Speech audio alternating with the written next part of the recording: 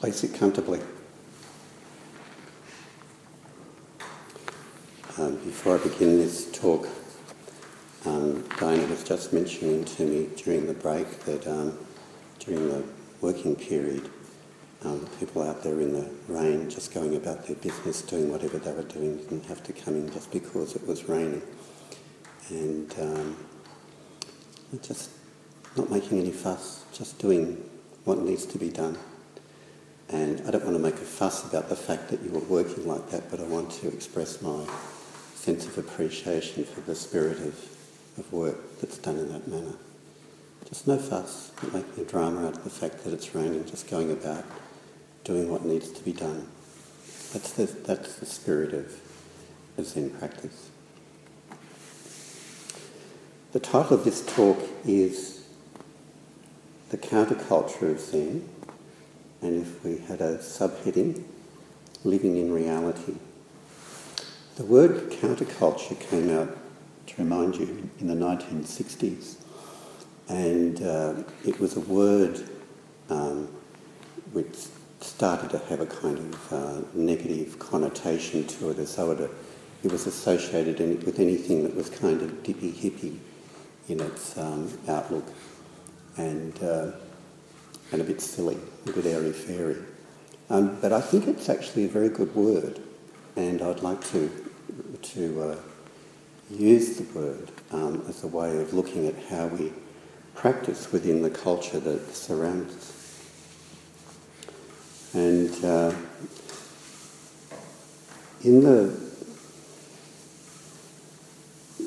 as I mentioned in the first talk I gave, is that we kind of live in a crazy world, but the world's always been crazy. It's just that we hear perhaps more about its craziness through the news and so on, and it gets sort of amplified, but it's always been crazy. Samsara existed in the Buddha's day, it does in this day, but it seems to take on a very special kind of style these days. And many different sociologists, psychologists, etc., have made a recognition or a description of the style of living in our Western democratic countries as being a rather narcissistic style. And you've heard me talk about that before too. And it's sort of characterised by, generations ago, the idea of a life there's a focus on developing, not necessarily being successful, but of being of good character. That has had more importance. Now, being successful seems to be more important than cultivating good character. And in other aspects of life, just in work but in play, play doesn't seem to be play anymore a lot of the time, particularly like in sport and organised sport. It's about winning and losing, and you've got to win. But the sense of play in its true sense of in the true sense of the word, of what children do, there's no winners, losers. It's just a unstructured, loose, easy, improvised way of being. But we seem to have lost that because we're so preoccupied with outcomes and with winning and looking good and feeling good.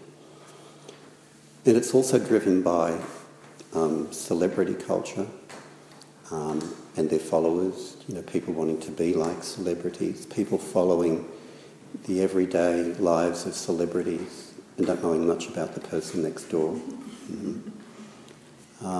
Social media, the need to feel good all the time is a kind of expectation that's the ocean that we swim in. That's the culture that we're in. And narcissism is it's a fancy psychological word for being self-centred, self-preoccupied. And so Zen practice has always been a kind of counterculture. All Dharma practice has always been a counterculture to that more self-centred way that the world works. And quite frankly, it's never been that popular. People think, for instance, people may idealise that, say, in Japan, which is a, culture influenced by Zen and a Buddhist culture, that, it's a big Zen happening over there. It's not like that at all. It never really was. People I know who have their finger on the pulse of Japanese culture and know a lot more about it than me tell me that in the census, 1% of people identify as being Zen Buddhists, and of that 1%, only a very small percentage practice. So it's never actually been that popular. But that's beside the point. We're not evangelists, so that doesn't matter. It's not a matter of a popularity contest.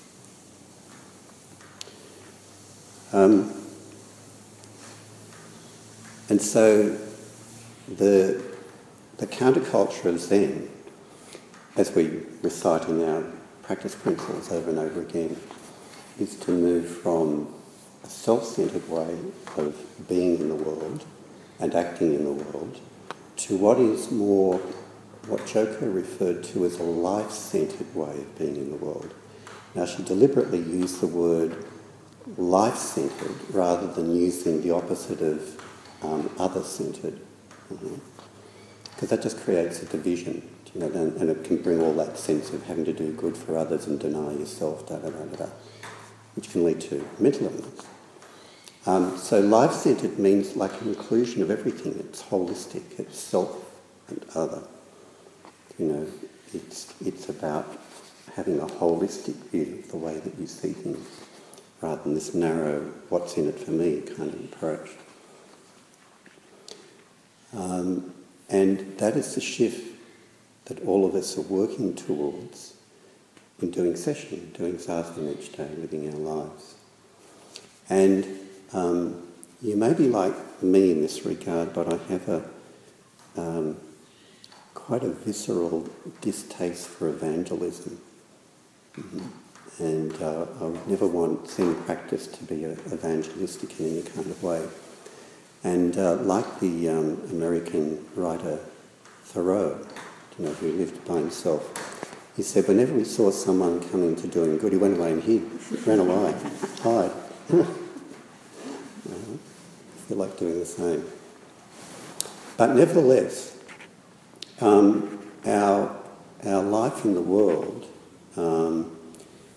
if we do practice, hopefully, and most likely it unconsciously does affect others in some way. If we happen to be a non-reactive person in the midst of reactivity, if we're someone who's got our eye on what's good for the whole rather than what's good for me.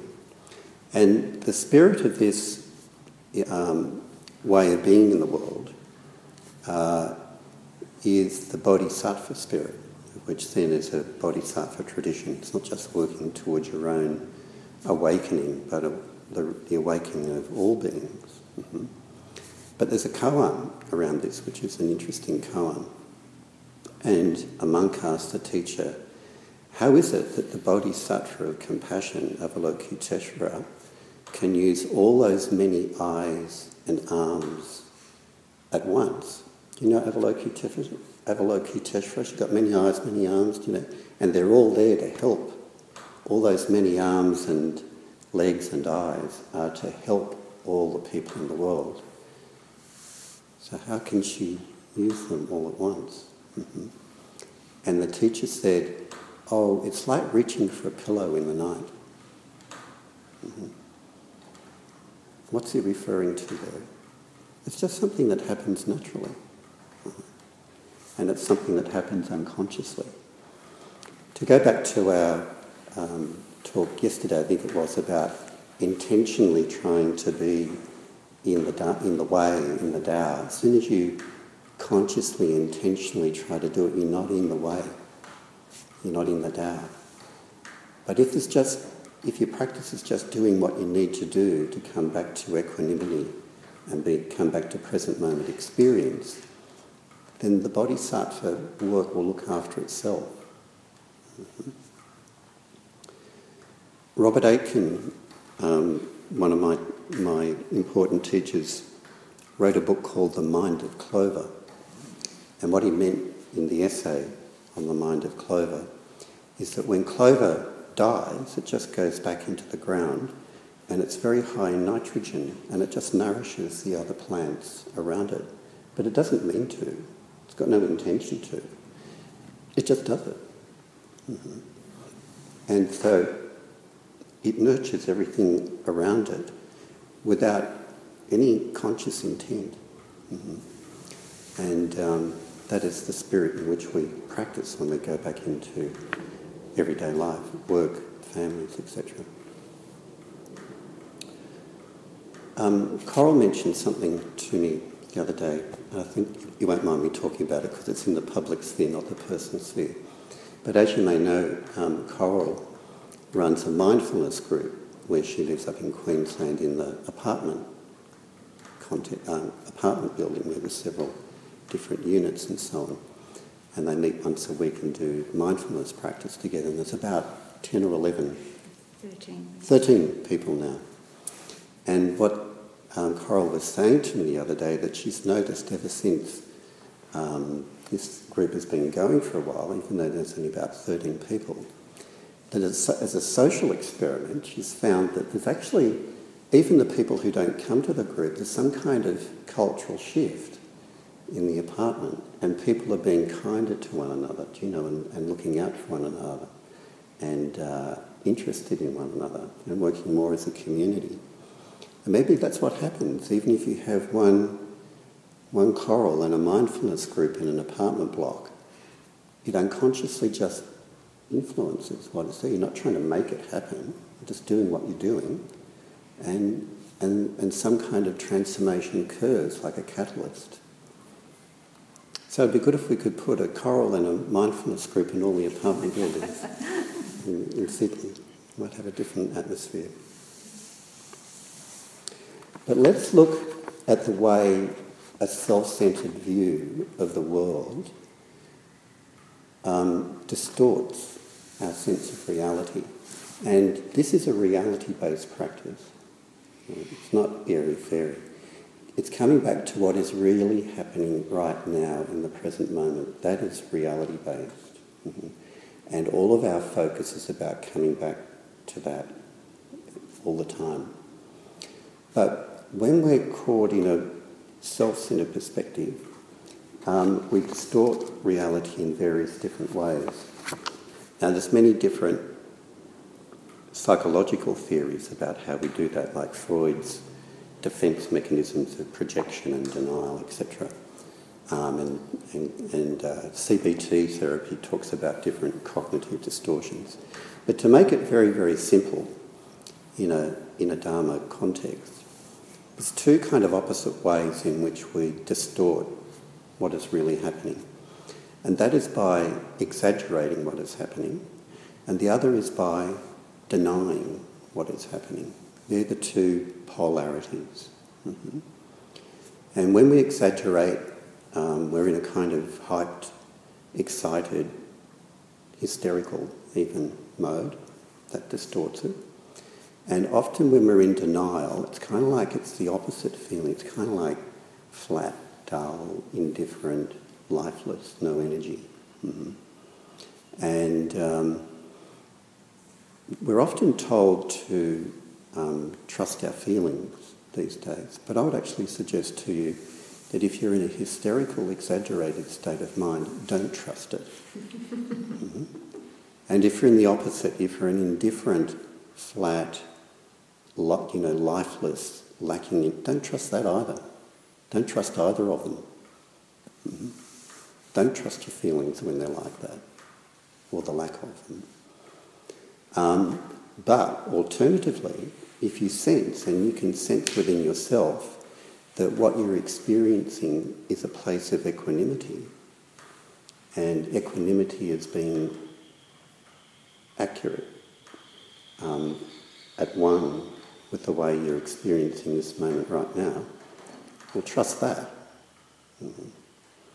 The other extremes, I'm not so sure. You get into a lot of trouble. Mm-hmm.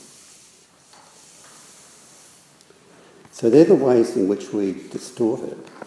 And one of the distortions of reality too, it's not just a matter of coming into the moment as it is, but this is basic Buddhist teaching and basic Zen teaching, and it's verifiable really through your own experience. It's not some hidden insight. When you really come into the present moment and you be with it just as it is, no thing exists as a separate entity in itself. Nothing does. Mm-hmm. But that's the delusion. That's the delusion that we live in all the time. That I'm separate from everything else. Do you know? Or the paper is. Do you know? Or the floorboards. Do you know? They're discrete entities in themselves. But a moment's reflection and looking around demonstrates to you otherwise. Everything is connected to everything else. Everything's in an ecological relationship with everything else. As Thich Nhat Hanh says very, very clearly, each self, each thing is made up of non-self or non-thing elements. All the chemicals in your body, all the ideas that got there, everything, the water, the food, everything is connected with everything else. And that's the reality that we come back to as well, if we really look and see clearly what's in our experience. It's this narrowing down to self-centeredness, narrowing it down to that. And then as we act in the world, or we be in the world, we act that out in the world in terms of this is me, these are my possessions, this is my space, this is mine, or this is not mine. But all of that starts to dissolve the more you go into Zen practice and the more you realise the experience of emptiness. Emptiness is not a thing. Emptiness is the absence of separateness. That's all it is. Everything empty of separateness. It's the negative way of saying interbeing. Same thing. No mystery.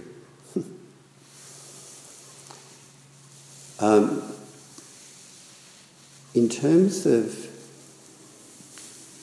the way self-centeredness plays itself out too in our modern age, there are certain distortions that occur too that are kind of part of modern psychology as well, or sort of psychological frame often in which we look at things. And in looking at this and looking at the Zen perspective, I'm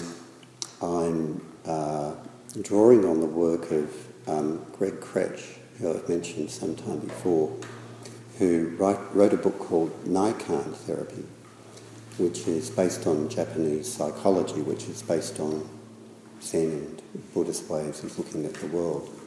And it's a very, I find it a very clear, refreshing way of starting to try to counter some of the distortions that come through in the way that we're expected to live our lives or experience our lives in interpersonal relationships.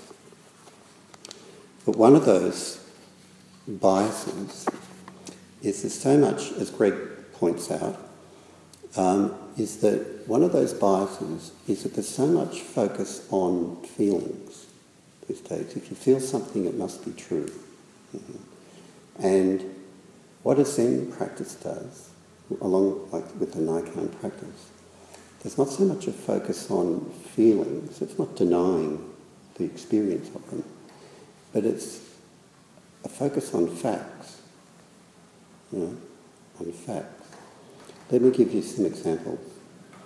Say you're as a child and you get hand-me-down clothes from your big brother or your big sister, and then you're upset about it because they're not new clothes, and you grow up with a kind of sense of unfairness that it wasn't fair that you got hand-me-down clothes. Well, is it really the feelings that are important, or is it the fact that you were given clothes?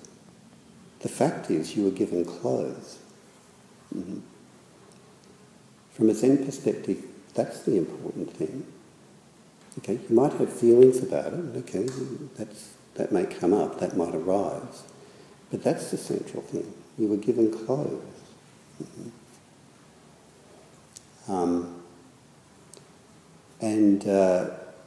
There's so much preoccupation with self-centred feeling these days, and it can get reinforced more and more and more.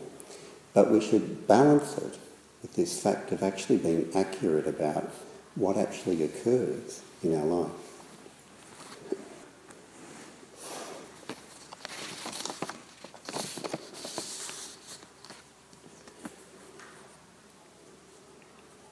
One of the other distortions which comes from a self-centred perspective is a preoccupation with how we've been hurt by other people in our life, or how we've been mistreated by other people in our life.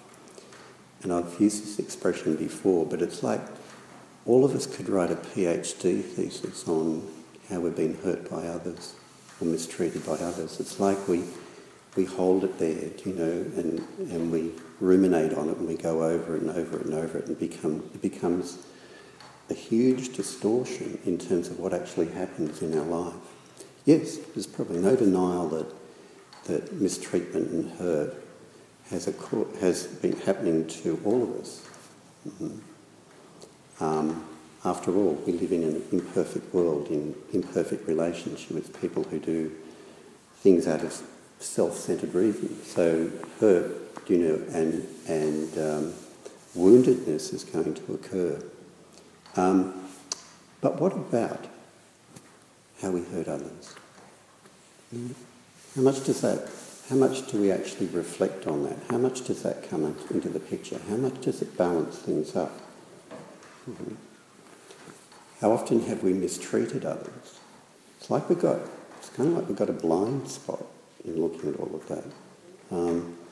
So if our practice again is to come back to the reality of the way things are and be committed to as accurate a picture of our self-image and who we are, then surely it requires looking at that, not just this distortion of what's come to me from others all the time.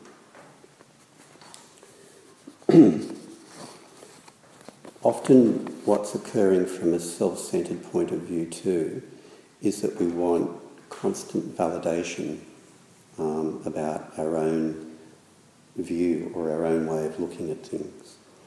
And reassurance, validation that what we're experiencing is okay or it's right. That, again, can have a certain value, but it's distorted. It's like it's polarised. And a Zen perspective is about getting us to understand not just our own perspective on things, but the other's perspective. Trying to understand the perspective of others, the experience of others.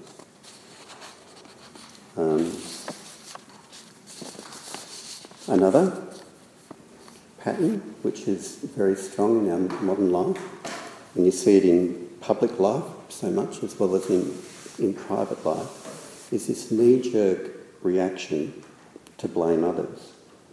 The outward blame. Someone else must be to blame if my life is not going the way that I'd like it to be. Mm-hmm. And it's quite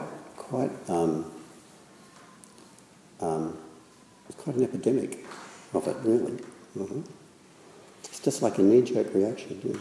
Something's wrong, someone must be to blame. Who can we find who's to blame for it? Mm-hmm. And alternatively, it's actually quite refreshing when you come across a person in your own personal life, or you see it in public life when someone genuinely recognises a mistake they've made and apologises for it. Right? And it's like, wow, And it shouldn't be like, wow. If we're living in a world based on accurate view, we'd be doing it all the time. But it's so kind of mind-blowing because it really happens. And so there's a lot of focus on, in our modern world, about rights, and people gaining rights in, various areas politically or personally. But personal responsibility doesn't give them the same airtime. Again, they go together. It's not one or the other. But there's not a lot of focus, on actually taking personal responsibility for things that actually happen in our life. And these are all values and outcomes that are really central to Zen practice. That's the actual transformation that's occurring in an everyday way, in an interpersonal way, family, work way, in doing this practice more and more. So what goes on with blaming others is also judging others as well. Finally, another preoccupation in modern life is about self-esteem and needing to feel good about yourself all of the time. And Zen practice really, in my understanding of it, and it's similar in the Naikan therapy, we're not actually interested in self-esteem. So it might seem a funny thing to say, but we're not actually that focused on it, which is not to mean that people don't feel good about themselves, but it's not about having to feel good about yourself all the time. And it's about, if we have a self-image, and we do, it's about basing it on what is actually accurate again. Coming back with a sense of equanimity to seeing what is really there.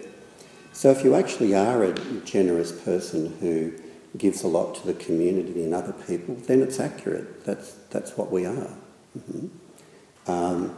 If we recognise that we also, or we are at times, hurt others, wound others, do things at other people's expense, then that's who we are as well.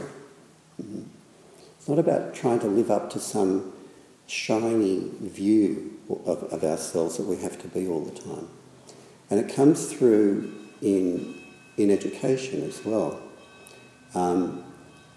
In places like Finland, which have, objectively through world standards, have the highest education standards in the world, children aren't rewarded for just turning up. Right?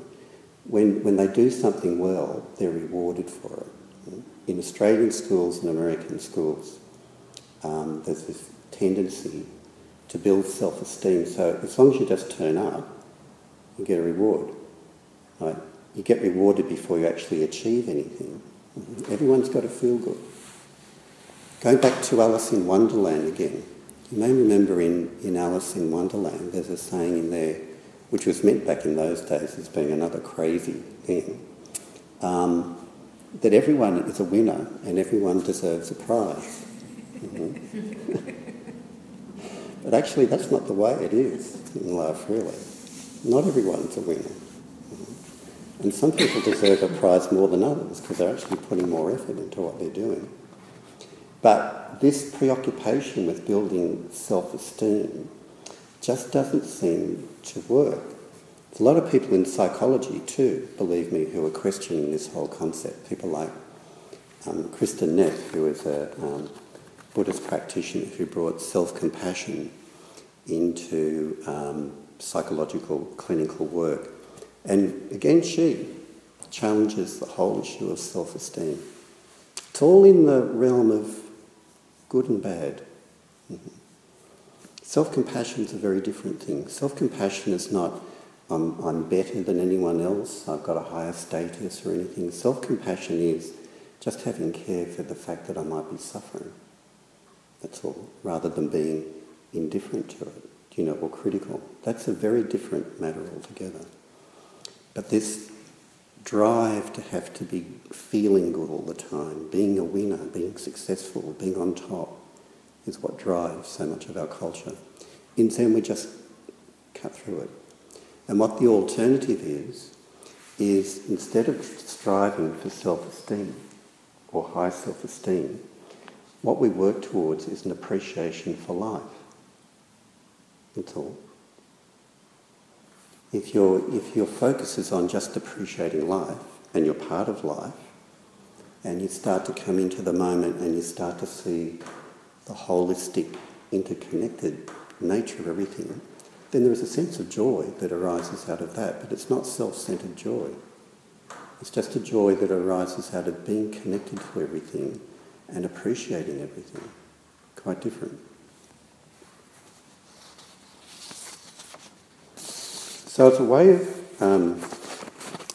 winding up this talk, I would like to invite you into doing a little bit of experiential work, which is bringing this Nine-Kan practice into experience a bit more. I think it really dovetails into Zen practice very well. And if you do a Nine-Kan retreat, you spend like a week doing what we're doing, and you don't do structured zazen, but you're in quiet. And there's 3 questions that you reflect on through the whole week. And those 3 questions are taking a particular person in your life, whoever that might be. The first question is, what have I received from so-and-so? What have I received from this person? And then the second question is, what have I given to this person?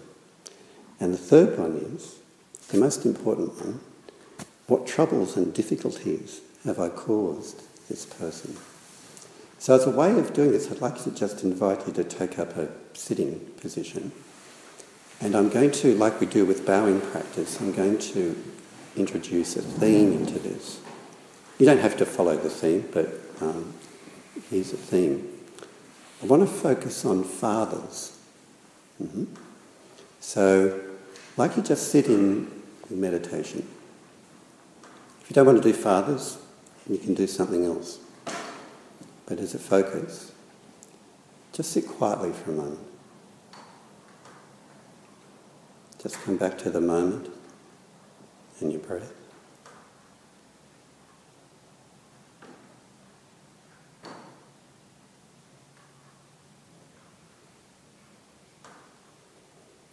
And bring an image of your father to mind.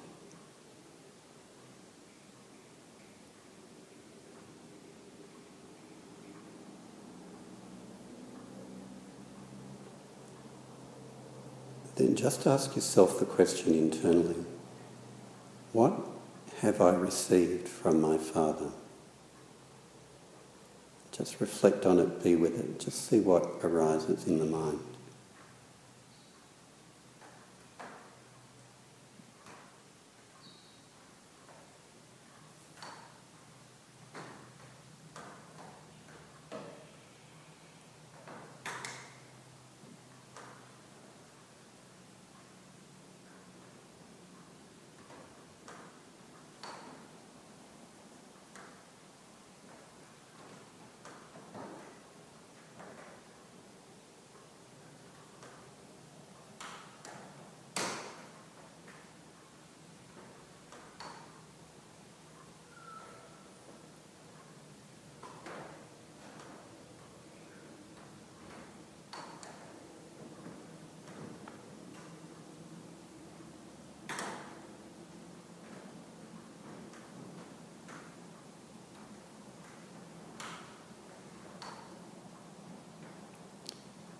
And then let that question go.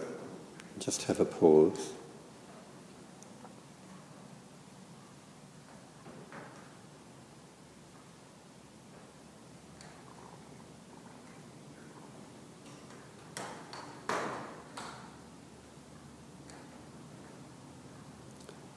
And then ask yourself the question, what have I given to my father?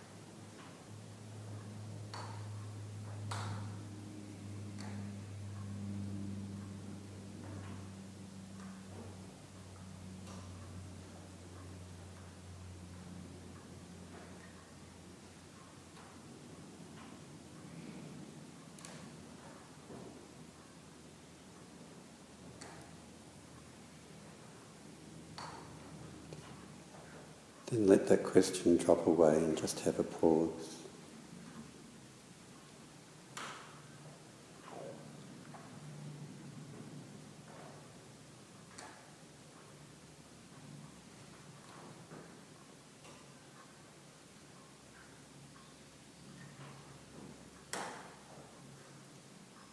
And then asking yourself the last question, what troubles and difficulties have I caused my Father?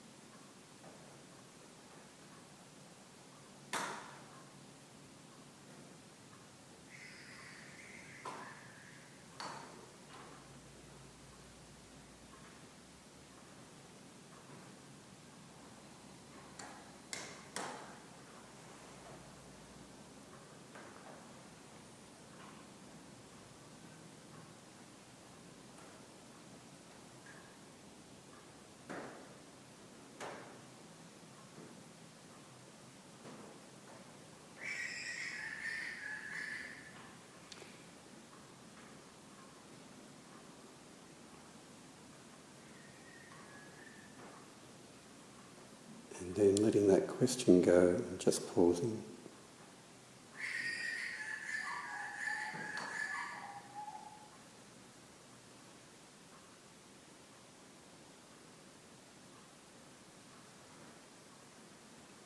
And just opening your eyes. So thank you everyone. And if there's anything that arises out of doing that little experience, feel free to bring that up with me in Daisang when you see me.